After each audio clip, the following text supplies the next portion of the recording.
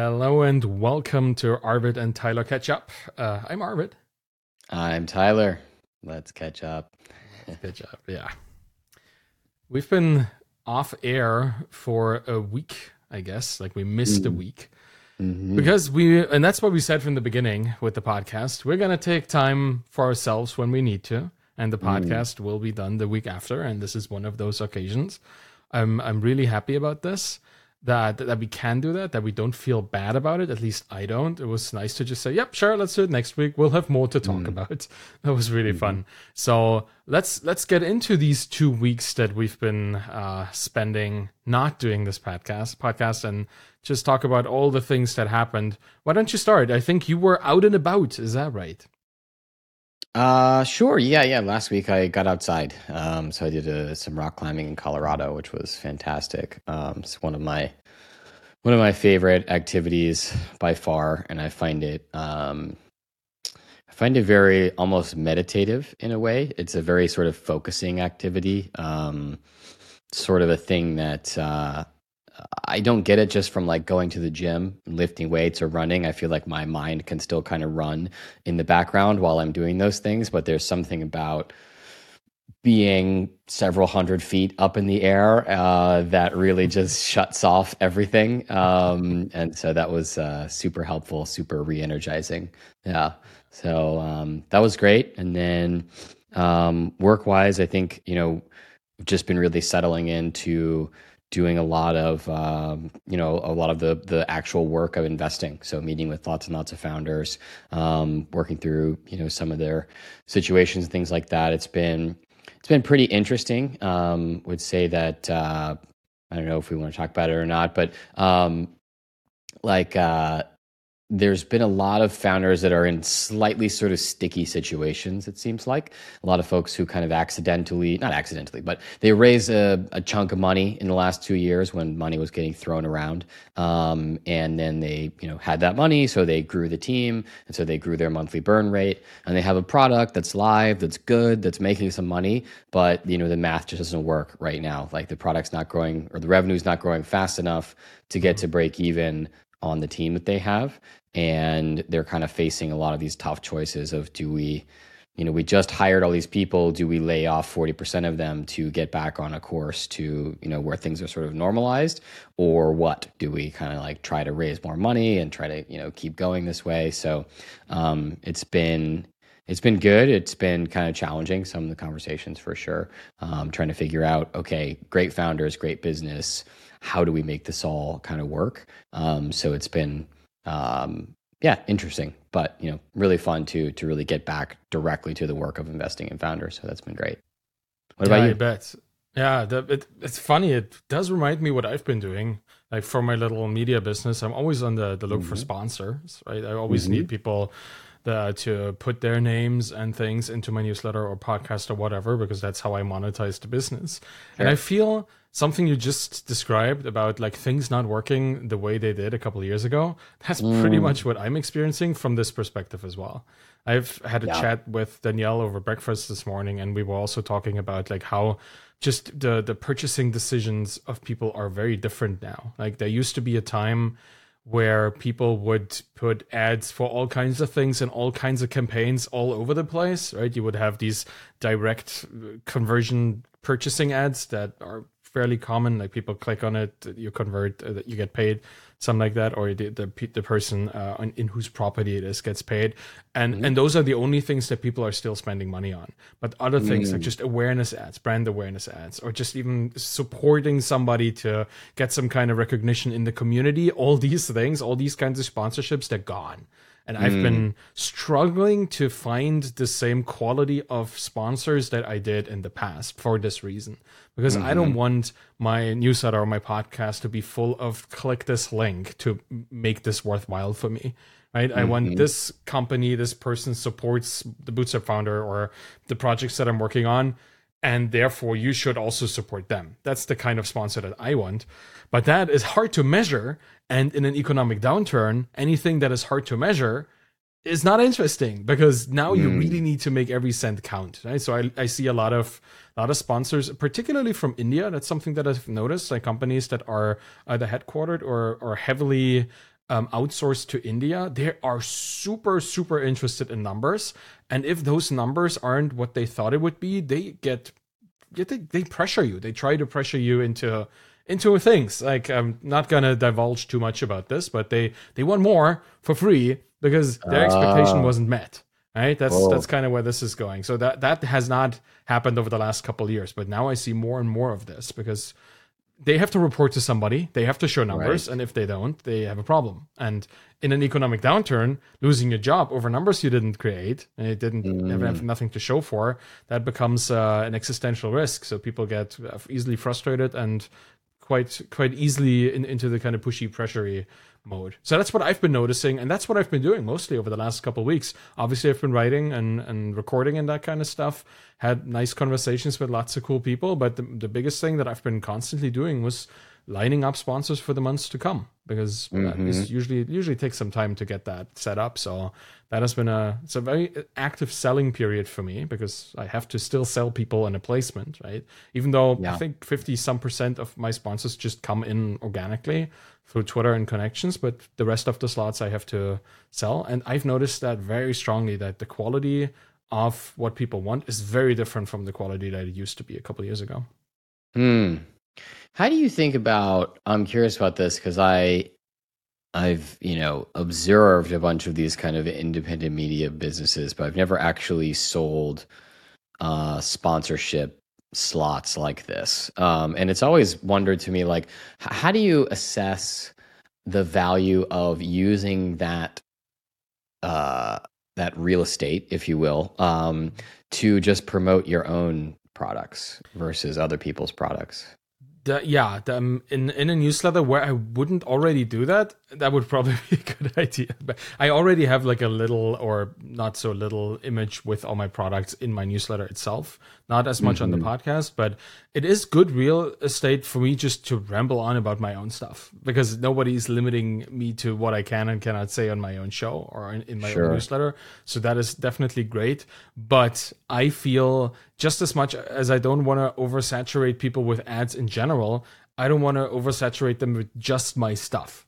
Right. And some, if not all of the time, the sponsors that I find are services that I either use myself or have strong ties to the founders in many ways. So it's kind of a community service that gets compensated, because I get something out of it, because I get to highlight somebody who's in the industry, in the community with us, with me, and with my readers, I guess. My readers get something out of it because it tends to be a really, really useful thing. Other things that wouldn't be as useful, I don't allow to get into the sponsor slots. And for the sponsor, obviously, they get both the readership to see what they do, and they get the kind of reputational attachment to my brand. So it's kind of the win-win-win situation that I'm trying to go for. And if I wouldn't do this, I would have just a win-win situation. It would just be me. And it would be kind of cool, but I, again, don't want to oversaturate people with the same ad all the time. I know that this probably would work, and I would get a lot of conversion there, more than I already have, which I'm fine with. I don't think I need to push it more. What I want for my products in particular, particularly for my books and my course, is that people talk about it because they consumed it and it helped them. I don't want to push it in front of people who don't need it, right? Because that's the worst, when people buy something they don't really need. And I don't have that pressure. And I would rather it be recommended by somebody who actually found use in it, and then I amplify this. So that's that's my philosophy to advertising in my own newsletters. I sometimes do. When I don't fill a slot, I often just put my own stuff in there. But when I do fill a slot, it also enables me to build a relationship with a potential client. I consider myself kind of an agency that places ads or sponsorships or whatever you want to call it in media, which is also mine. And I know that if I double my readership over the next year or two, the potential compensation for a placement also doubles, if not gets higher, because of the network effect that comes with this. So it is also relationship building with potential customers that have a net benefit in the future for me. Why? Let me push you a little bit on that. I'm curious. Why don't you want to oversaturate your audience with your own products? Presumably, you believe, because you're selling the sponsorship real estate to other people's products. So you think it is a good way to, drive customers or drive an audience to convert on a product. What do you think would be bad about oversaturating? Do you have like evidence of that, or you've heard from it, or you've seen it elsewhere where it's bad to be just saying, hey, here's my great content, and by the way, here's the ways that you can support me, and like that's the singular message.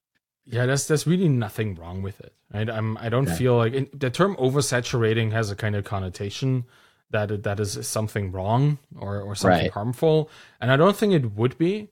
But I do feel I do want to spice it up a little. Like I kind of want to make this newsletter interesting to others, because I also believe that somebody who has a vested interest in an issue of a newsletter being read because they have a placement in there, they will do community work to get people onto my newsletter. So it's both a reader recruitment scheme, particularly as I advertise in the community. Right. It is an immediate monetization scheme. Like people pay me for the placement.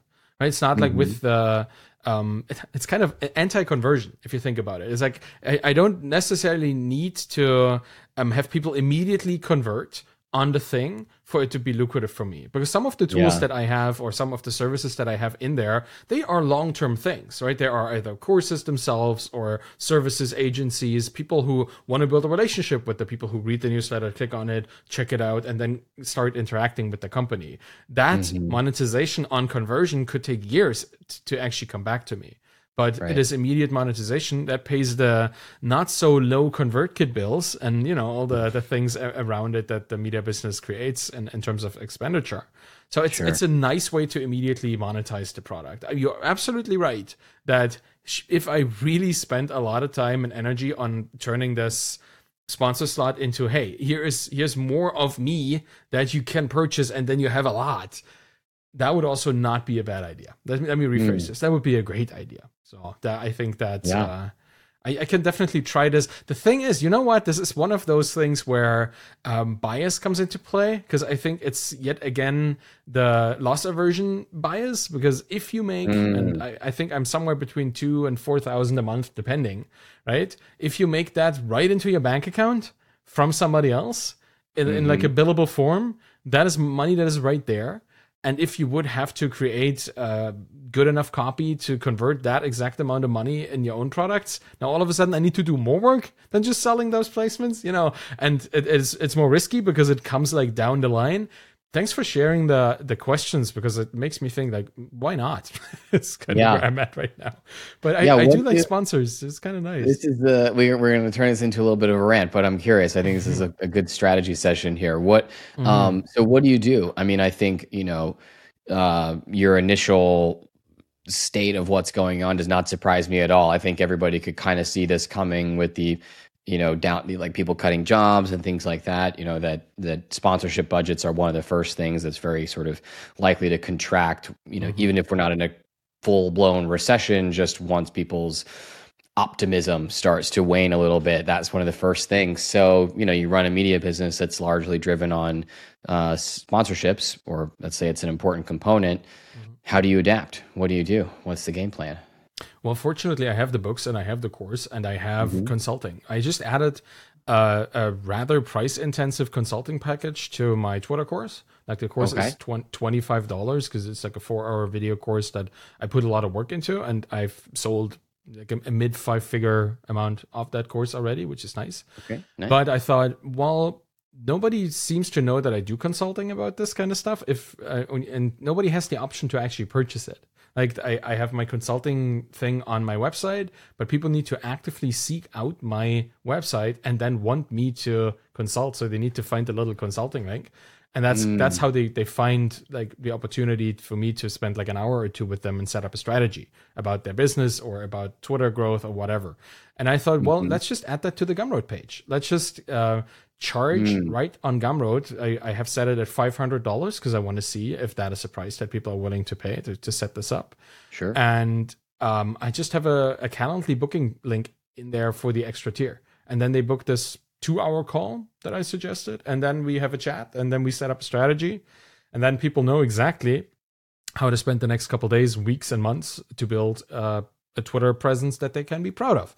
Right. That's kind of what I thought. Why haven't I offered this before? Because obviously I seem to know a little bit about Twitter, and I seem to understand like how to build a brand that people enjoy. This is something I can help other people with. I've just really never offered it. So that's like part of my strategy now, is to figure out the things that I do well and actually put them front and center for people to find. So that's how I would do it. Like, there's always the service component, which that would be selling. I don't know. Selling my time is that's always kind of tainted as a phrase. But what it actually is selling a result. I'm selling people a result of a 2-hour call, right? You come in, you don't know what to do. You have 2 hours with me, and then you know what to do. And that's what you pay for. So that's what that service in particular is. But with the books and the course itself, I have a pretty solid income distribution. I think it's it's a 50-50 between sponsored and non-sponsored stuff for me right now. So if sponsorships were completely to implode and fall away, I would heavily focus on ramping up, like you said, putting my own ads for my own work, both for my work, like my time spent consulting, time spent helping people, and for my purchasable info products that I already have.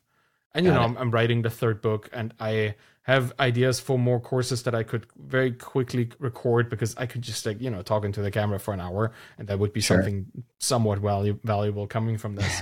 So that's my strategy would be to diversify the info products and service products, and then try to figure out a way to establish long-term sponsorships that I don't need to constantly renegotiate. That's a big deal too. Like, that's one of the things that bothers me between this, is that people book 1 or 2 because they're not sure, because they don't have the budget. It's not like with MicroAcquire last year, where they had effectively a year-long weekly sponsorship with me. Right, that was great. But now they also have a constrained budget, so that is not happening at the moment. So yeah, I'm kind of that's what I'm looking for in terms of sponsors. A perfect sponsor is somebody who negotiates with me for a long period of time. We figure something out. I make really cool content, and make a video, and all these kind of things, and then we just consistently bring that message home. That's what I would look for. That the weekly, daily sponsor hunt that I've been doing over the last couple of weeks just drains me. It's all this.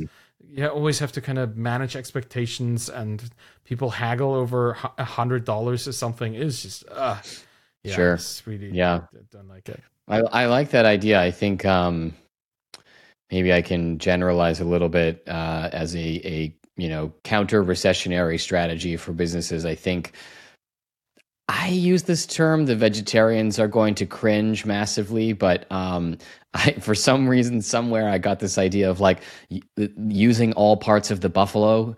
It's like referring to like the Native American tradition of, you kill a buffalo and you use every single thing out of it to turn it into, all kinds of tools and clothes and food and all this sort of stuff.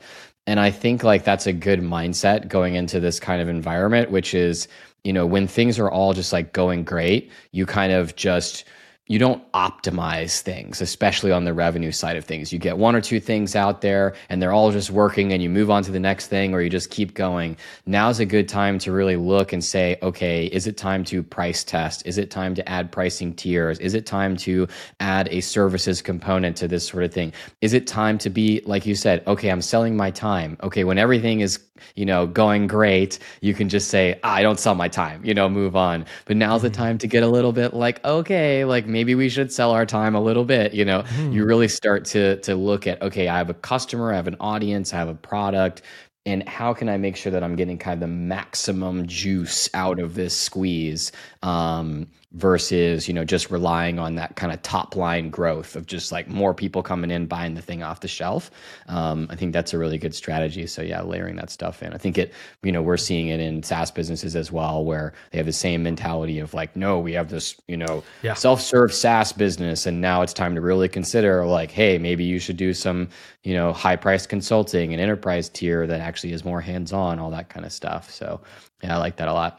It's a good way to expand also your capacity or your capabilities as a business owner, right? Like, it's great to have this low touch self-serve SaaS, and you just sit at home and the money comes flowing in. But when it doesn't, doesn't mean your business is I don't done, know right? anybody's business like that. Yeah, it wouldn't be nice. Well, there was like Damon Chen just recently posted on Twitter like a photo of him with the stroller and his kid and his Apple Watch, and on the watch was like a Stripe notification, and he just said like, yeah, somebody just paid me to go have a like on a walk with my kid, which is really that is, you know, that's a dream. That's the indie founder SaaS business builder's dream, is to be there with your family and still making money off your incredibly well built and highly monetized SaaS, right? That's kind of where you want to go. But in moments where this is not the only way, or let's just let me rephrase this. Like in moments where this is not enough, it doesn't have to be the only way. I really like what you just said. Maybe look into other ways. I think Brennan Dunn is doing something really cool right now with Palladio, his ConvertKit email template generation and design tool.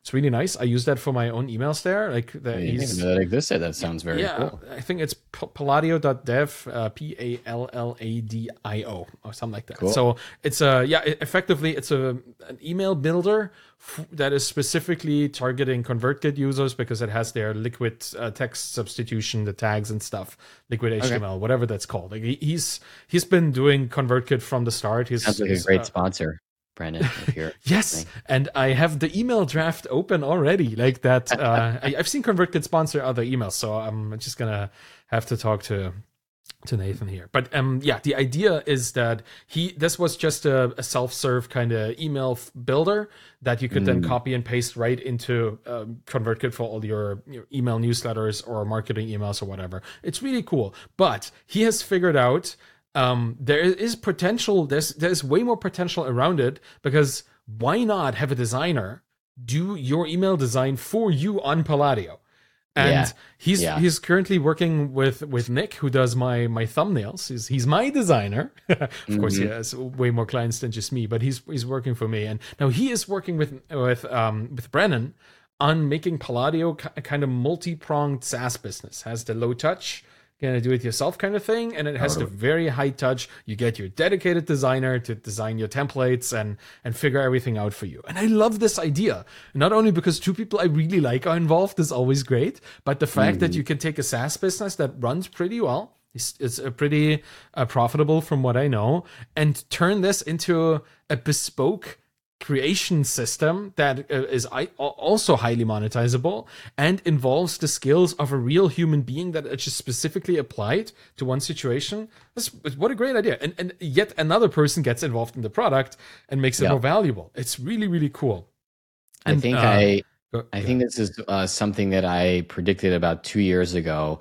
I wrote a blog post basically talking about how like we're going to start to see the decline of what I call like empty SaaS, right? Where you just like open it up and it's like, here's the raw tools to start making your stuff, right? And it's kind of like the onus is completely on the user to figure out how to use the tool, figure out how to get from, this empty software product to the actual job they want done. And I think, actually, we're going to see more and more people starting to use some combination of, services, maybe productized services, or even AI, right? Like all kind of coming together to say, no, you can actually just pay us more and we'll just do the thing for you. We will use our own tool to actually just get the job done for you. So that's really cool. I like that a lot. Yeah, me too. And it involves humans more, which is always nice, right? There was this time when everything SaaS was kind of pointed at complete automation, and nothing is ever going through the hands of a human, which because of scalability mostly, right? Like if you can automate everything away, then you just like pay some more money to, I don't know, AWS or something, and all of a sudden you support like 50 times the amount of customers. It's nice. But you also still have customer support, and that becomes a chore, and that becomes a problem, particularly if you are a founder like me who doesn't hire. With that's my Feedback Panda story. Is like we had so much automation in the tool that all the work on the business was really just customer service.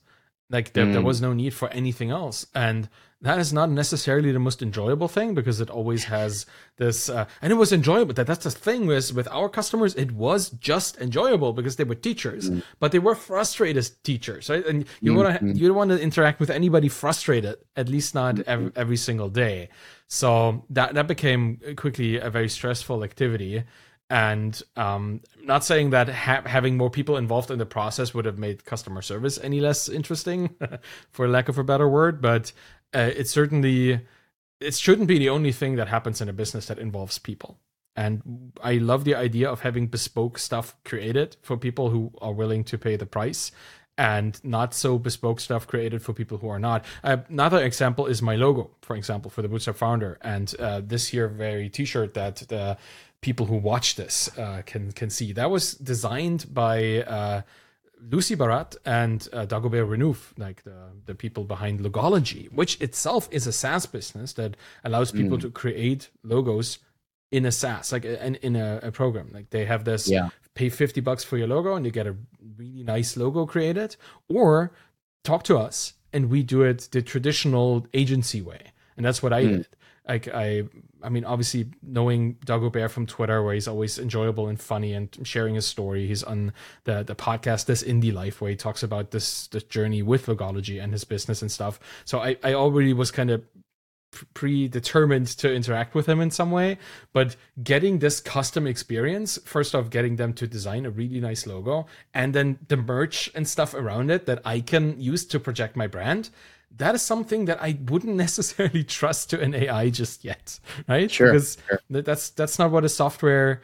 I don't know what it is, but if it's something that is supposed to be between humans, which a brand technically is, I want humans to be involved in the making of it. And I think we see more and more of this now that AI is so prevalent, where people, I have so many stories, man. I recently wrote a cover letter for something that needed a cover letter. And I used ChatGPT for it, because why wouldn't you, right? Like that thing writes so much better than you do. And I got the result that I wanted. Obviously, I switched a couple things up and stuff, but I was thinking the quality of ChatGPT writing things that you task it to write, if you provide it with enough information on why and how and the outcomes you want, that quality is superb. And the fact that even spending 10 minutes on that interaction with ChatGPT created such a high quality cover letter will shift the baseline of expectations in the industry to what communication is significantly, right? That is something that I was thinking about. If everybody has access to ChatGPT for everything, then we can expect cover letters, resumes, any professional communication to be massively impacted in terms of what people expect in terms of quality and lucidity and clarity that comes out of people's or into people's email inboxes. Not sure how I feel about this, because that raises the bar a lot for actual human interaction, and at the same time kind of lowers it, because even just a nice hello that is not machine generated feels so much more genuine compared to all the machine augmented communication that we see happening right now. I'm rambling, but this part is the rambling part, so I'm allowed to. How do you feel about that? I feel like we should recenter. It was just such a strong feeling, like with the AI thing. It just dawned on me how massively a globally accessible tool like ChatGPT will impact what people expect communication to look like over the next couple of years. Sure. And that kind of frightens me, because have you ever heard this Ira Glass quote about your capacity to do a thing and your understanding of what the good thing is, that they are very far apart, and through practice and working on it, you get closer and closer. ChatGPT really lifts what you know a good thing to be, but your initial capacity is still down here. So I'm thinking that how divergent they are just got massively bigger. And that can be a problem for people getting started with anything. It's just, I'm rambling. I'm noticing, but I kind of want to. This is an interesting problem. This is kind of an interesting technical, socio-technical challenge, I feel. Yeah. All right. Let's switch gears a little bit. Yeah, that's all I got. Let's talk about. Actually, do you want to talk about Com MBA stuff for a second? Yeah, let's do that. I've seen you be very active on Twitter. Go ahead. Yeah. So first of all, accountability podcast is working, because on the last podcast I said I would put up a form for folks to express their interest in working with us on this, and then I realized I hadn't done it until this morning, and so I did it. So mission accomplished. The accountability loop is working here. So fortunately, we did have some people reach out to us, directly from listening to the podcast. I got the forum live just this morning, looking at a decent number of folks in the last literally a few hours. I think I want to ask your opinion on this because. So first of all, the responses, some of the things I asked in this form. So if you go to my Twitter, you can see it. I asked a couple of questions like, how far along are you in the sort of business stage, right? Just an idea? Are you already working on something? I also asked folks about some of the questions you and I have been talking about, like what would the sort of ideal format be? Something like self-paced content, just essays, all the way to a workshop, accelerator, all that sort of stuff. The responses are just literally almost exactly all over the map with these things. Mm-hmm. There is absolutely no clustering as far as I can tell. And from conversations as well, I have not seen much of a clear answer or clear pull for a particular format. And I think I'm wondering if we have been sort of, as in you and I, have been framing the challenge of this incorrectly. I think we kind of came at this with like, oh, we have tons of great content, either actually produced or things that we've kind of written on or around about or had tons of discussion on. All we have to do is just kind of like figure out exactly how to package it up in a way people like. And we kind of treated that second half as like the sort of easy part. We'd do that in public. We'd ask people. We'd like maybe run one or two experiments and we'd figure that out. We didn't have to think too hard about that. I'm kind of thinking that maybe that is the hard part of actually like people don't necessarily know what format is going to be the most motivating and effective for them. And yeah, they read our tweets and they know there's good stuff there, but they don't know what the answer is. And I'm kind of thinking like maybe this is something we can't just, I don't think we've exactly been doing this, but I feel like we've sort of like build in public outsource this, right? Like in the sense of you might be like, what's a good name for my, new blog, right? And you just like get some good answers there. Maybe we just have to take a bet and like make a decision ourselves and do the work up front to make it ready and then put it out there. Yeah, How do you I feel that's kind of where I'm at as well, knowing having had conversations with people that showed similar results. And yeah, that's the thing. Generally, people don't know what they need. They only know what they want, but they don't know what they need. And sometimes they want not what they need, and like it's complex. It's a complicated thing.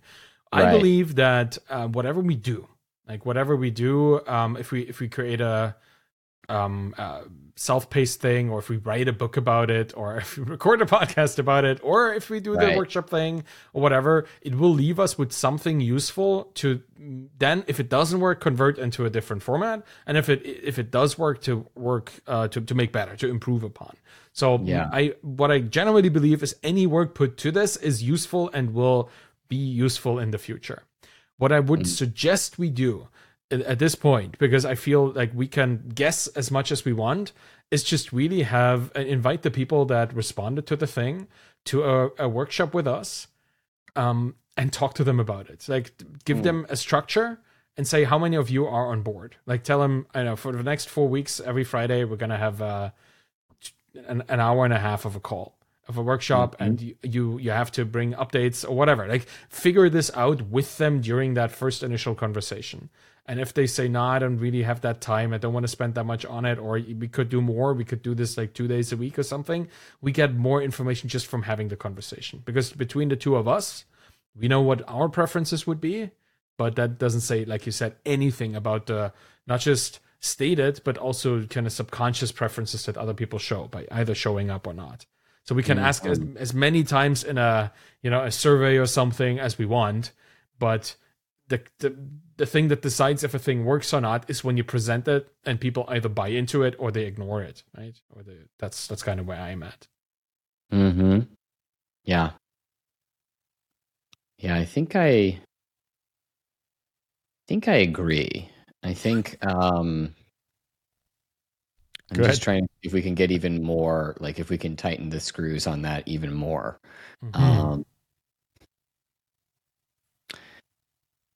because I'm almost thinking like, I think maybe we've been trying to think about this from the sense of the individual entrepreneur's journey, right? We've said like, hey, the job to be done here is getting someone from point A to point B. And we're not really sure exactly what the right A is or the right B necessarily. I mean, we know the long term, but we can't promise that, right? We're not going to handhold you all the way to, a massive exit. And, we can't necessarily get you from whatever high school, right? Yeah. So we've got to figure those out. And I wonder if actually we should just tackle it kind of topic by topic first and build it this way. So maybe if instead of like a bunch of people saying, hey, welcome to the experimental batch of Calm MBA, we're going to try to take all of you who are all over the map. Some of you have a lot of time. Some of you are still working. Some of you have an idea. Some of you don't have an idea. And we're going to try and get all of you, from here to here. Mm-hmm. If instead we start breaking it up into some of the topics. So a lot of the questions, for example, would be around, how do I think about building a company, right? What does that company structure look like? How should I think about funding to the extent that it exists? How should I think about, cost-effective customer acquisition, those sorts of things? Should we potentially start to just tackle those topics one by one in a format that that also has some interactivity? So almost like, hey, this is module 1 on this, and we can write a little bit. We could potentially, record something ourselves. We could do a version of the podcast that could talk about this sort of topic. And then we do like an open roundtable to see who wants to come in and ask questions about it, that sort of thing. What do you think about that? It does remind me so strongly of the Small Bets community by Daniel Vassallo, of which I'm part, and that I know a lot of people that are part of that. Because Daniel has like ongoing, I think, weekly recurring meetings that people can just join or not. It's kind of the idea.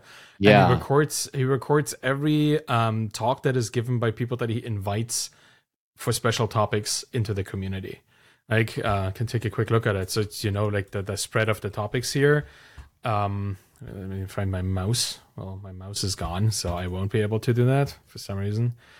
Complicated technology here, but the idea is that every week or so he has a kind of event. He had like Sahil from Gumroad there talking about the state of the creator economy.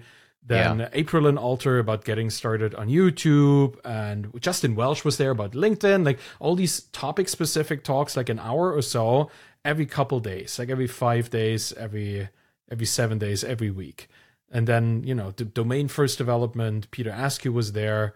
Sure. It's really, really interesting mix. Gumroad crash course, how to get the attention of highly influential people. Like that's what this community is about, building these small bets. It's really not that different from what we want to do. It's just with a different perspective and a different kind of SaaS business focus. But so the idea is he has this community that consists of a website that he built where people log into. They pay to be able to access that community. It has a Discord where people just form community by being present there. And then it has these recurring events where, it's like a weekly catch up or a weekly introduction into the community that is live. And then these other events that are effectively recorded as lessons, individual sessions around a certain topic. This is something we could just copy one-on-one, and it would probably be quite useful depending on how much we charge for access. If we do like free access for a couple beta testers or something like this. Right? It feels like the community aspect creates this kind of cohort like feeling. And if we, and I do have that time, spend some time administrating and keeping some control over the community, which is going to be interesting, then that can be empowered for people to help each other. The recordings of sessions with cool people is something we had planned anyway. So that might be something that is really helpful for people in the moment as either a live recording or something we organize with them and then edit into something useful. That could also be kind of two different things. And then having access to this makes it so much more valuable to join the community at any point, right? And you don't have to be there from the start because it's not something you have to be there like every week. You can skip a week or two, do your thing, and then watch the recordings of what happened during that week. It's just kind of a self-paced but real time effort. So I think that could marry the two ideas. And with that community, we have a pretty successful example in the reality of our field. Like if people know what this is. Sure. Yeah. Okay, cool. I think it makes sense. I mean, I think that it's just, I was having a conversation about this with some other folks who are planning live events again, and sharing my experience from the summits that we've done, where um, it's very hard to build something where you have to catch people at the exact right moment, right? And so with the summits, for example, like you never made it to either of two summits over 2 years. And I'm sure you like really wanted to, but it's just, it's very hard. Like you have this funnel of all these people that are super interested. And then you have all these filters of, do they already have a wedding planned that month? And do they have other stuff, or they're expecting a baby or this sort of thing, and it's just like you get all the way down to this narrow funnel of people from who really want to experience this thing to the people who can actually logistically make it happen. And it's just very hard to build a business, to build a great product around that when you have such a kind of aggressive filter. And I feel like we've kind of been setting ourselves up for a similar situation where we're trying to build something around getting people from exactly point A to point B. And if you're not at point A, you're not going to be the right fit. And if you're not trying to get to point B, you're not going to be the right fit. And it turns out that's just super hard to find like a critical mass of people who are at exactly A, and like really want to do this and all the other kind of things. And so I wonder if we want to just kind of release that a little bit for a moment and just start producing stuff that we think would be applicable to people somewhere in this, broader spectrum, and start there and then start to refine that over time. How do you feel about this idea? I like that, because if you think about it, like from this vantage point, we are kind of boxing ourselves in quite a bit by trying to find exactly the right people to do the exact right 4 or 8 weeks of step taking to get to result B, which not only is it hard, which it always will be if you want to teach people, but it also requires them to sacrifice quite a bit, right? Like it's not that we give them any opportunity to just sit out a week and then like do it a week later if it works for them. Then like either they're there or they're not. They're gonna miss the interactive part.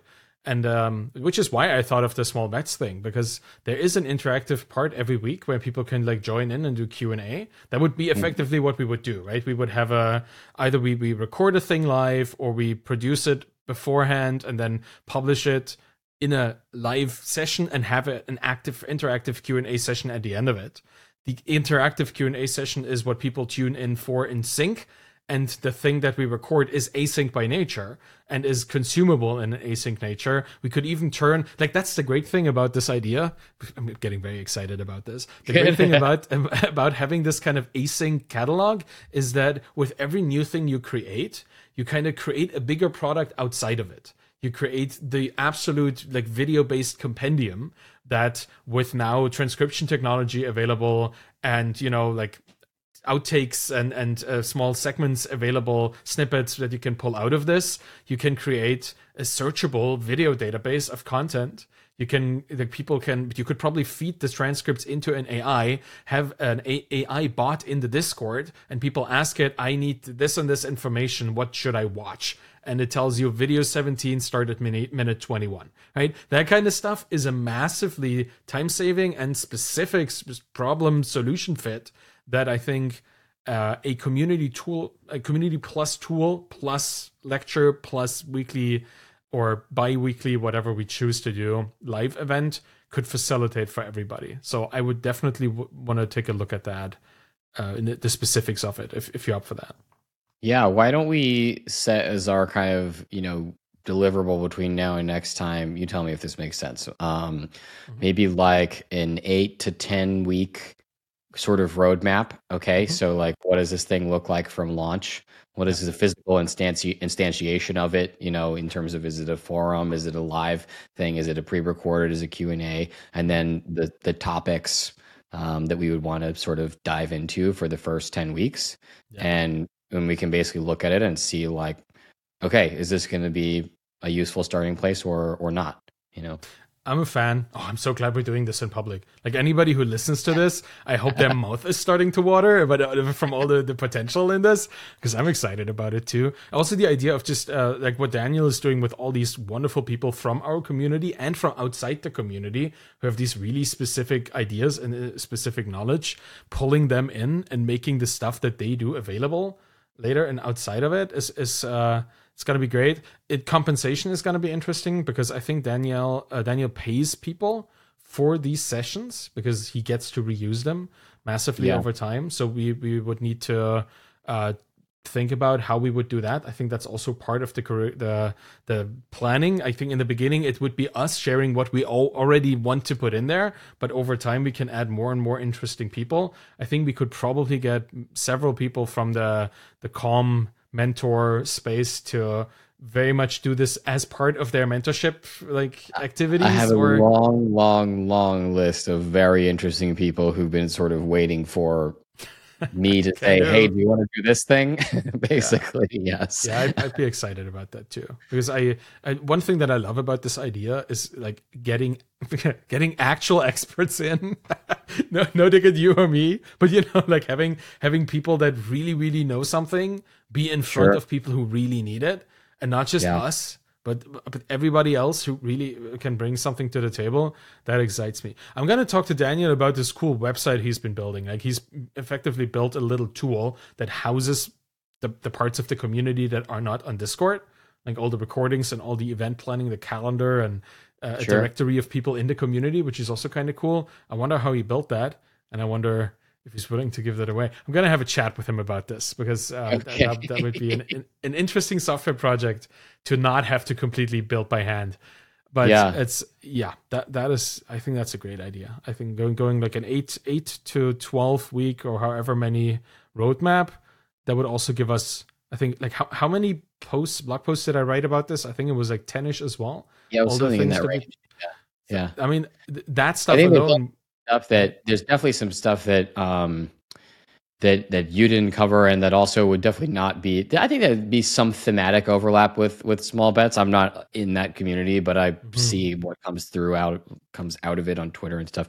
There'd be like some thematic overlap, but of course, there's a lot of like practical stuff. When you're thinking about building a company versus a kind of solopreneur, portfolio kind of approach, that there's a lot of things that we could talk about. I mean, I think like building a team is a big one. There's constantly active discussions around, how do I build a distributed team? How do I pay them? How do I, source folks from different parts of the world? How do I keep that whole thing lean? How do I think about, compensation as a calm company in a world where, people are throwing money at, developers and stuff like that. I mean, there's a lot of different topics that we could also delve into that I think would be new ground, even for folks who might be ravenous consumers of your essays on the series and small bets and other stuff like that. So, quite a few, I think, things we could really dive into as well. I don't think we would run out of new topics to have like an hour-long conversation. We already do this like kind of just shaking it out of the woodwork around like our lives right now, right? It just we find these topics to talk about for hours that are just like randomly sourced with some afterthought or forethought. I guess this could probably be even more like specific in helping people. Yeah, I like that. We have stuff for years. That's how I feel about this. And it's an evolving subject too, which is great. Like we can constantly like update the stuff we're talking about and adjust it to the reality out there. I hope that in a couple years from now, we're going to have like the big money sponsorship spenders coming back, not just for my sake, but for the whole creator economy, right? Where people can now finally do the thing they wanted to do and not like try to grab every single cent that they can find along the way. So that will also impact how we approach business building. Yeah, super cool. Yeah, that is gonna that's a lot of work for one more week. My parents are gonna come over to Canada on the 19th, which is 2.5 weeks from now. It's gonna be hilarious. They don't speak a word of English, so that's gonna be so much fun. Having them here. I'm looking forward to that, but I'm just going to tell you this because that means from around the 19th to like 10 days later, I won't be much available for many different things. We might still. I don't think we can actually do the podcast on that Wednesday, the first Wednesday, but maybe the next one. So I'm just Okay. telling you that at the end of the month, I'm going to be slightly occupied by Germans wandering through the Canadian landscape, trying to figure out what to That do. sounds awesome. Yeah, Please do a little Twitter vlog of your parents visit Canada. I'd totally watch like a 1 minute a day, update on that whole experience. Oh, we have so many plans. We're gonna go to Toronto and do the big city, and then Niagara Falls, like see the falls there, and do countryside and stuff. It's gonna be a lot of fun. Cool. Yeah. That sounds awesome. A couple of quick things. Okay, so this sounds great. We should definitely do it. We should, I think time pressure is good. I think at this point we're both feeling also a little bit like we've strategized long enough. It's time to get rolling. So that's great. One thing that just popped into my head randomly is we should do would you be open to doing like a recorded version of your Twitter consulting for me? Yeah, sure. Yeah, I think that would be cool. Yeah, I love that. Yeah, that'd be fun. So just randomly, I was like, "Oh, he's doing these." Like, let's show, don't tell that as well. Just like, anyway. So that would be super cool. But second thing, what did I had two things and I just completely dropped it. Well, I don't know. That's when you get excited by Twitter consulting. Tell you forget about everything else. Yeah. Well, like you and everybody listening to this can always reach me with the second thing or first thing in Twitter DMs, whatever you want to talk about. I'm always up for that.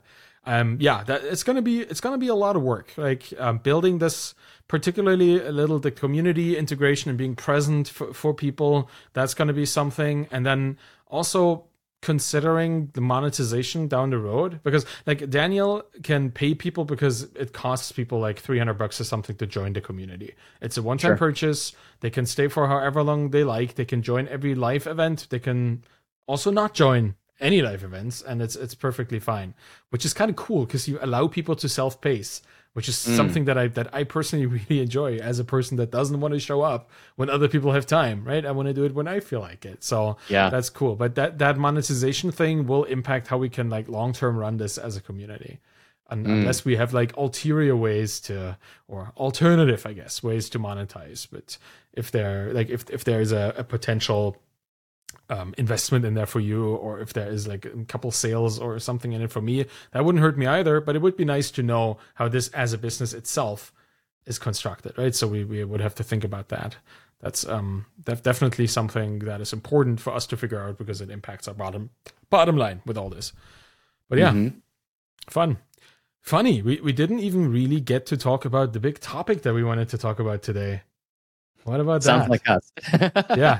You're ranting about other stuff. Yeah. All good. We could talk about it next week. Yeah, that's right. It's funny because spontaneity is part of it. So it's kind of part of this whole conversation. Yeah, my rant earlier. I could talk about this. Spontaneously derailed the entire podcast. Yeah. Good. See? The AI topic is so incredibly present in my life as a writer, and everybody on Twitter and my community is like every day something changes, and it's kind of freakishly fast how the field is evolving, and anything that is freakishly fast in a society usually like breaks it in a way. Right? Yeah. Like if you even look at privacy laws and how long it took us to figure out what privacy is, and how Google may not be our friend when it comes to privacy, like this is a situation we are dealing with now, right? The European privacy law, that's like 3 years ago. Google exists since like 2000 and something, like or 98, 97. I don't know. That's an old company and it was always their idea to do this. And in 2020 something, we dealt with it with regulation. And if that is the internet, which in many ways very slowly developed compared to what we see with AI now, I'm just freaking out left, right, and center about these kind of speed increases and the impact that these tools have on our communities. But I think we should have definitely in our first 10 weeks, we should have a how to stay calm in the world of AI progress module. Have a couple people on that. that is a really, really good idea. And I hope the advice we give lasts for longer than a couple of weeks, because you never know with technology. Yeah, that's an important thing. I think that might give us, that's what I was trying to say. Like, there's always new topics, because with new technologies and new developments, we have to react to them. And being part of our community will be the place where you hear about it first and you get to deal with it best. It best, right? That's kind of what I want this place to be. I'm excited. If you can tell. I remember what my second thing was. Is how's the podcast doing? Doing great. Like, I'm in month 4. Sorry, no. I mean, how is this podcast doing? Like, numerically, like are people subscribing to it? Yeah, I don't have access to it. Yeah, I'm trying to say we're in month 2 or 3 right now. Oh, sorry. Yeah. Okay. Yeah. No, don't worry. The podcast to me is always an ambiguous term, because right. Yeah. I thought you were talking about your other podcast, which I also want to hear how that's doing. But I was asking about this one. Which... Both are spectacular. We are 10 published episodes in. We have roughly 3,000 downloads, which is nice. Okay. And I looked on Spotify recently. We get a solid 100+ downloads on the day of release, which is nice. Okay. And I think if we had a cadence that is actually weekly, we would improve it a bit more, but it's still perfectly fine. I think posting it to Twitter is always a good idea. Like, the link of it and the whole podcast itself, I'm going to keep doing that, I think, because that is just fun, because people can then listen to it or watch it right there. And yeah, we get, 200 listens within the first 30 days for each episode. It's just kind of nice. On Spotify? And on all together, like that's how much I can pull into Transistor. I would have to check every single page all by itself, but it's all right. I think 100-something subscribers is what Transistor thinks we have. Okay, that's a lot of cool people listening to us rambling, or listening to me rambling and you trying to get me out of it. So it's really fun. No, I think it's going real great, and my other podcast is doing great too. But this podcast in particular is doing pretty well. Yeah, wasn't it something you gave it like 12 weeks? That's how many calendar invites I have for this. If I check my calendar, you said let's give it 12 weeks. Yeah. So do you want to keep doing it? How do you feel about it? Oh yeah, it feels really good. Yeah, I mean, I wonder if maybe within 2 episodes we will actually have figured out, more or less how to launch this, and maybe it will morph slightly. Like, maybe, I mean, I still like the just ad hoc catch up as well, but it might start to blend into some more straightforward Calm MBA content. I mean, who knows? But that's pretty cool, actually, that we're coming right up on 12 weeks. That's really cool. We should force people who join the Calm MBA to listen to the first 11 or 10 episodes of this show to even get to the content. How about that? How about if you do that, you get in for free, maybe? Yeah, here's a little test. Answer like 2 questions per episode. That's funny. Yeah, I think it definitely wouldn't hurt for us to shift the format into something that we could then reuse. I mean, it's already video. It's already recorded. Might just as well. We could have like our little intro part, and then we go right to it. We cut that out, put the middle part into the community, and the rest of it is just us kind of rambling on and on. Sounds like a reasonable thing. Then I have to edit this. Oh man. I guess that's work I will do. Yeah, cool. Do you have a shout out for this week for anybody? Oh boy. Yeah, this is always hard because I want to shout out everybody on Twitter. Feels like there's so many cool people in my community that I want to give a big old shout out to. I think, let me just give one to Bilal Khan. Bilal was inviting me. I was on a little work, or what was it, like a little Zoom chat with him last week, and I was there with a couple people from his community or from the people that he is involved with on Twitter and entrepreneurship and stuff. And we talked about a project that he's working on, and I did some ad hoc consulting, which was a lot of fun. And I think just inviting me onto a Zoom call and just like asking me questions about business, that is always enjoyable. And I want to give him a big shout out for doing this and recording it and then posting it to Twitter. I think that's the important part. Like that's the part, the sharing part that I'm super grateful for. So yeah, that's Bilal. That's IBILALKAYY, Bilal Khan, or Bilal K. That's his name. Just want to give him a big shout out because that was nice. Awesome. Cool, man. Well, see you next week. I think we shall talk to each other next week. Looking forward to getting this moving into yet another interesting direction. And yeah, next week is going to be a lot of fun. So talk to you then. Okay.